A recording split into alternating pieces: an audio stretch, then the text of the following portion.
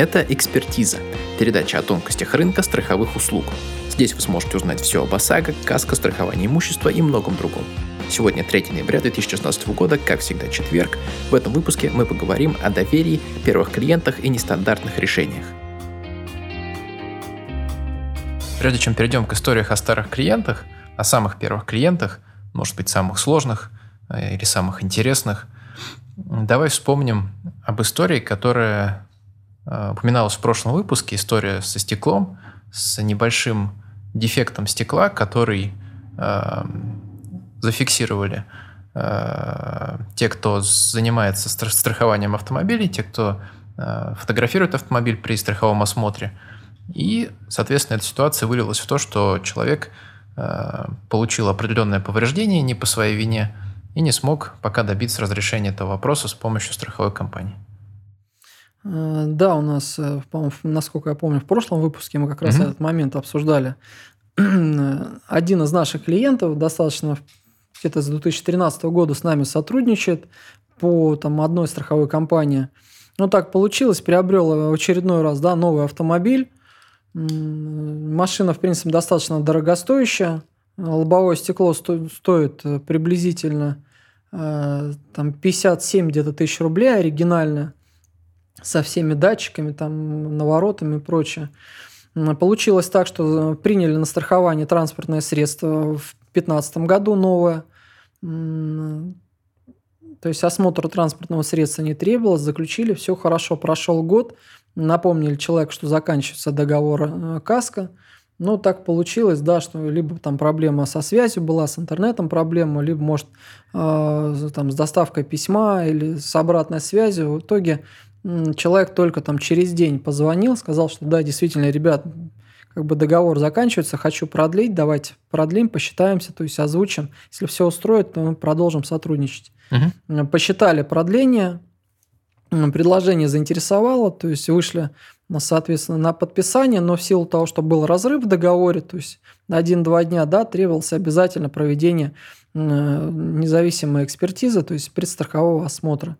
То есть вызвали эксперта, приехал эксперт на место с некой подрядной организацией, осмотрел транспортное средство, обнаружил пару дефектов. Один из дефектов, основных, о котором сейчас, в принципе, мы и ведем речь, со страховой компанией очень активно, и вот сейчас пытаемся ввести в курс нашу аудиторию, которая нас слушает, читает.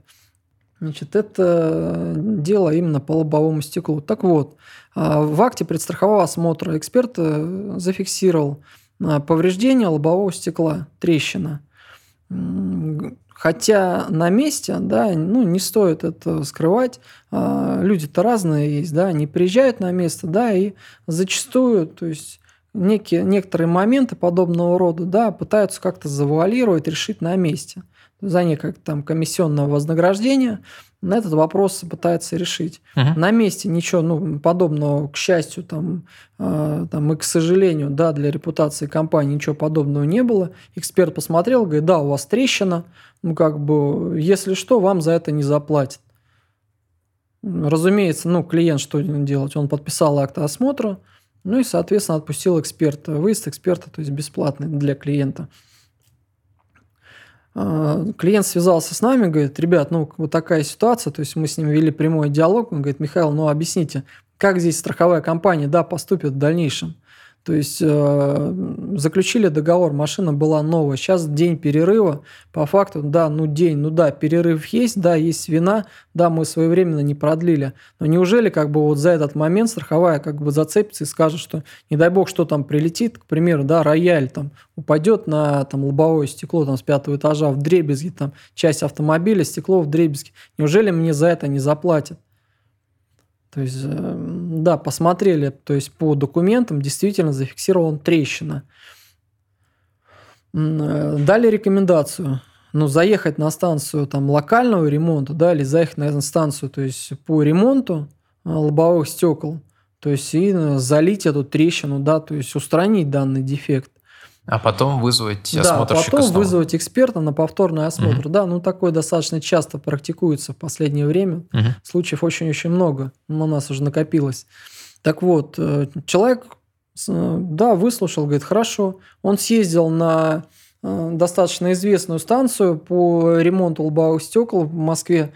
Приехал в эту компанию, мастер вышел, посмотрел, говорит, слушайте, если я сейчас начну вам, так сказать, устранять данный дефект, я вам в стекле в оригинальном сделаю, во-первых, такую пробоину, не сквозную, да, то есть, я не технарь в этом плане, то есть сделаю выемку, чтобы специальный состав, специальное вещество, так сказать, если таким простым языком, доступным для всех, чтобы эта жидкость, да, она там скрепилась со стеклом, и в дальнейшем, чтобы не было никаких там дефектов, изъянов, и все это зашлифуем, то есть все будет как новенькое. Но я буду делать выбоину.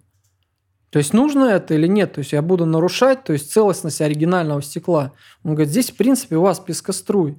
Говорит, все автомобили в настоящее время, годовалые, новые месяц проездили, они все имеют подобные микродефекты. Это не назвать, что это прям трещина. Если была трещина, вопрос другой был бы. Здесь прям действительно микротрещина. То есть проверили материал, то есть предстрахового осмотра, проверили все фотографии, которые были приобщены к данному делу. Действительно, там микротрещина. То есть там нету ни паутины, ничего, просто не трещина, там микропескоструй, если можно так назвать.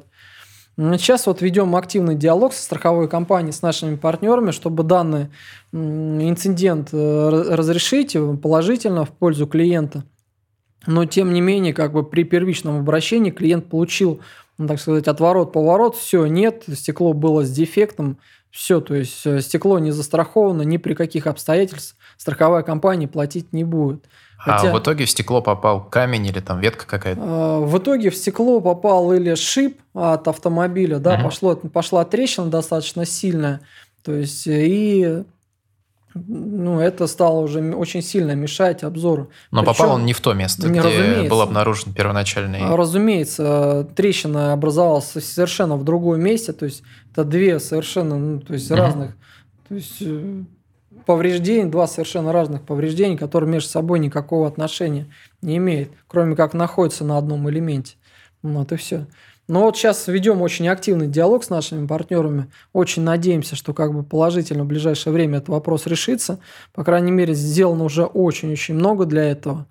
То есть, ведет сейчас активная переписка, ведет активное, то есть отстаивание позиций. Да, с нашей стороны мы отстаиваем позицию клиента. То есть там не просто, да, что этот клиент там важен, то есть как-то на пальцах пытаемся объяснить. Нет. То есть здесь провели уже и, так сказать, технический результат по данному клиенту, по его рекомендациям, банально по тому бизнесу, который данный клиент уже привел в данную страховую компанию. Выяснили, что человек очень интересный, с человеком очень интересно работать, то есть совершенно не проблемный, да, то есть и как ни странно, да, то есть он человек, обладающий колоссальным терпением и выдержкой. Несмотря ни на что, мы продолжаем и с клиентом, то есть его поддерживать, то есть вести его в курс событий, что происходит, как происходит, то есть чего мы добились, чего не добились. И как ни странно, да, что это большая редкость. Клиент осознанно, да, говорит, да, я понимаю, что вы проводите работу, работа непростая, но тем не менее я вам действительно очень признателен, что вы это делаете, что вы клиента не бросили, да, сказать, все, это один на один со страховой компанией, мы не передали это дело и не хотим передавать это дело ни в какие юридические компании, которые с удовольствием бы этим делом занялись, но не вижу в этом целесообразности. То есть они должны заниматься, каждый должен своим делом заниматься. То есть я считаю, что по данному делу, да, по данным обстоятельствам можно найти очень хорошее компромиссное решение уже давным-давно, которое бы всех устроило, и человек также спокойно продолжал бы управлять автомобилем, рекомендовать данную страховую компанию как надежную, как потенциально интересную, то есть для дальнейшего сотрудничества, то есть его продолжение, то есть сотрудничество этой компании и какие-то там возможные рекомендации. То есть, по крайней мере, это значительно легче и страховой компании, да, не то, что отделаться на малой кровью, нет. Я бы здесь на этом акцент не делал, а скорее просто-напросто принять разумное решение. Таких случаев действительно много. то вот со стеклом, ну дай бог сейчас этот вопрос решится, то приняли на страхование по заднему бамперу, там другой автомобиль. Бампер состоит из 3 элементов. Один из элементов как накладка, защита, Ну, мы это, то есть да, днище бампера. это Да? уже мы обсуждали. Да, вот Не будем. та же самая история приблизительно. Смотри, это была такая одна из последних историй. Давай вернемся назад, посмотрим, какие у тебя были самые первые клиенты. Может быть, что-то запомнилось, что-то из опыта работы с ними, какие-то сложные ситуации. Или наоборот, приятные моменты. Да здесь на самом деле и приятных моментов очень-очень много, и с другой стороны и сложные моменты были. Это были первые сделки. Первые сделки, они самые сложные. Как бы там кто ни говорил, что первые сделки это должны заключаться, как в школах, да, учат по школе именно по страховому делу. Школа там подготовки страховых агентов. То есть, да, начните с того круга общения, да, в котором вы находитесь. Начните с ваших близких, с ваших родных, с ваших знакомых и так далее. Ну, приблизительно так же я и попробовал, да, изначально.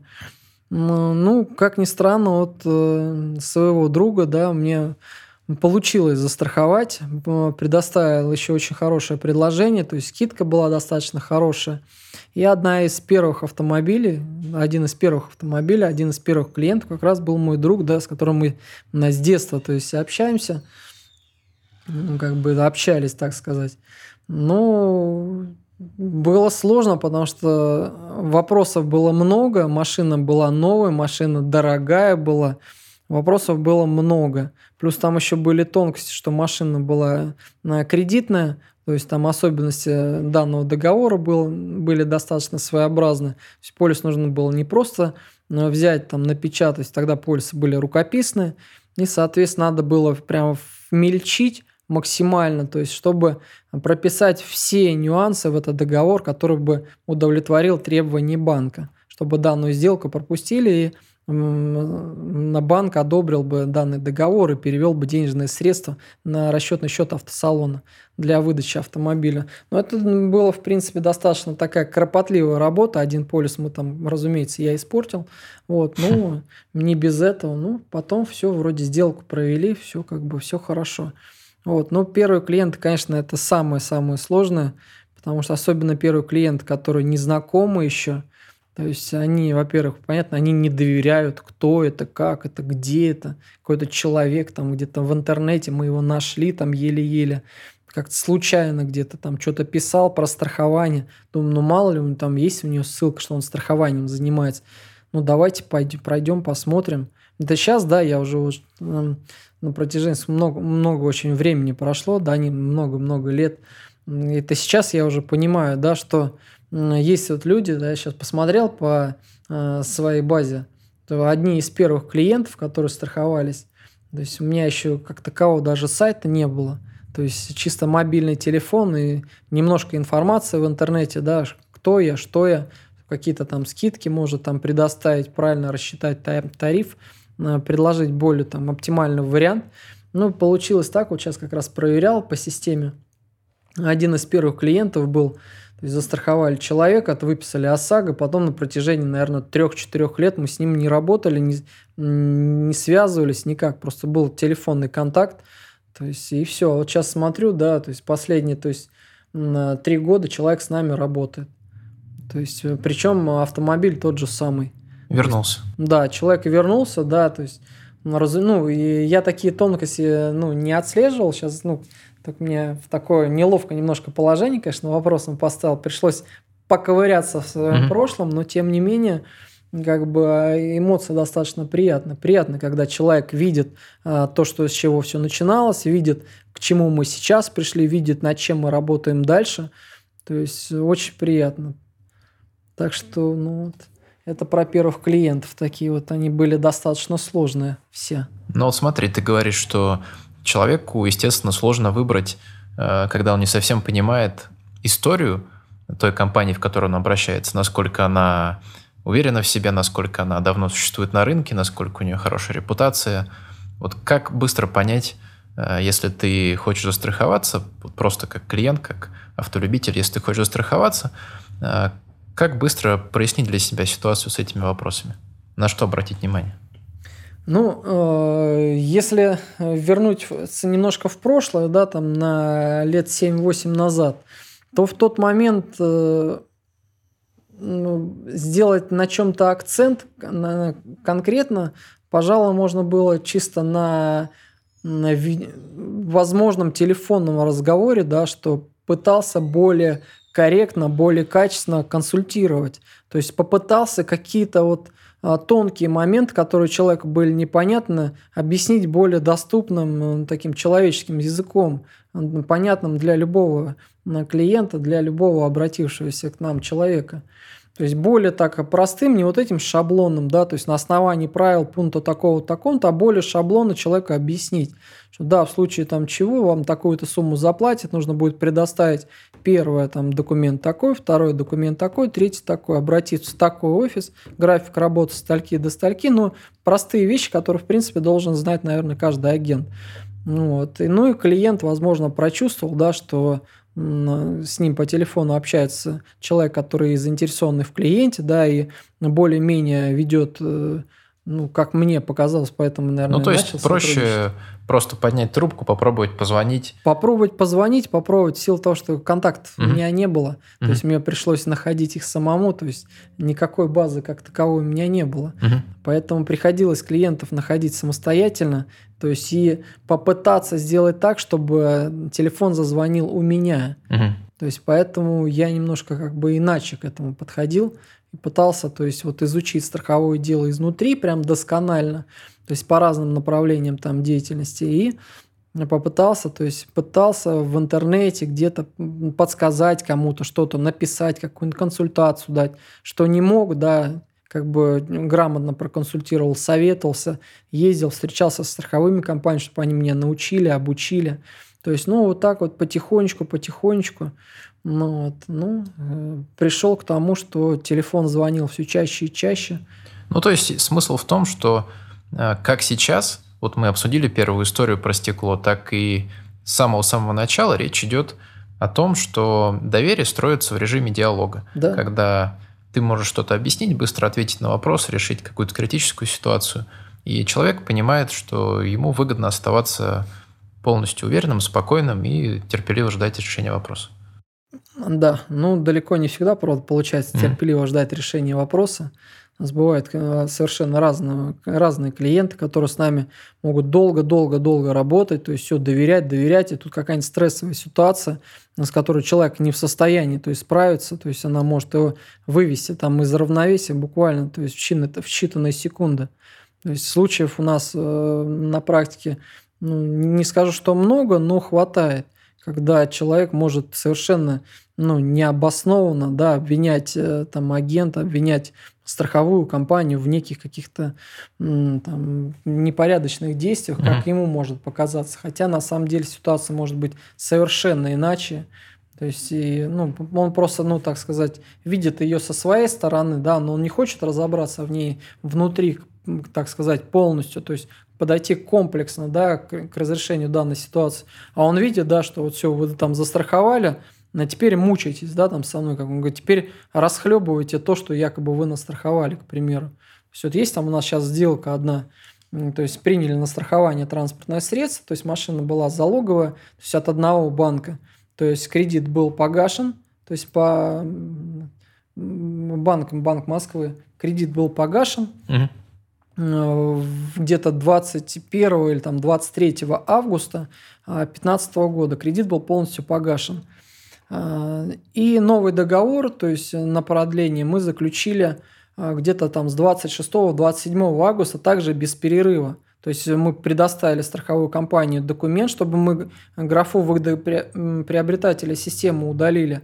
А в тот момент как раз эта процедура пошла, что Банк Москвы с рынка-то ушел, то есть на их место они вошли в состав ВТБ, насколько я помню, банка ВТБ, ВТБ-24. И получилось так, что человек погасил кредит в офисе на Рязанском проспекте, то есть когда Банк Москвы еще был. То есть все, казалось бы, все погасило, поле выгодоприобретателя убрали, очистили, все, машинка уже не кредитная. В итоге оказывается, так произошло, да, что человек разбивает транспортное средство в тоталь. Это было буквально там несколько месяцев назад. То есть машина Audi Q5. Разбил человек транспортное средство в тоталь. И, то есть, написал письмо на компенсацию, и из банка ВТБ-24 пришло письмо в страховую компанию о том, что машина находится под залогом, то есть, что кредит на самом деле не погашен. То есть такая ситуация, неоднозначная какая-то получается. С одной стороны, клиент предоставил полный комплект документов, то есть мы его приобщили к делу, то есть это там приходный кассовый ордер, акт приема передач на выдачу оригинала ПТС. Основание было как раз в акте прописано на основании погашения кредитного договора с залогом с указанием номера, то есть печати банка, то есть подпись уполномоченного сотрудника, который выдавал эти документы. Но тем не менее, это не остановило страховую компанию, да, то есть решать вопрос уже с банком по выплате страхового возмещения части именно в банк. Сейчас там дело это ведется, да, не знаю, мы написали, то есть служебную записку, написали письмо с просьбой пересмотреть данное дело, разобраться в материалах, то есть кто прав, кто виноват. Далеко не всегда клиент готов нормально это воспринимать. То есть случаи бывают разные, может человеческий фактор, да, то есть со стороны сотрудника банка допустил ошибку, либо как раз этот этап преобразования одного банка в другой, слияние да, то есть здесь была какой-то недочет, может фальсификация документов была, то есть со стороны сотрудника банка, но здесь нужно разобраться, то есть подойти как следует. Но я думаю, сотрудники службы безопасности разберутся, то есть кто здесь прав, кто виноват, и дело разрешится, и клиент, если это порядочный клиент, да, если все сделано как положено, то есть он не должен здесь быть крайним, не должен страдать. На сегодня у нас все. С вами был страховой эксперт Михаил Михеев. Пишите свои вопросы и пожелания по темам в отзывах к передаче «Экспертиза» в русскоязычном iTunes. Меня зовут Дмитрий Кабанов. До встречи в первый четверг следующего месяца, друзья.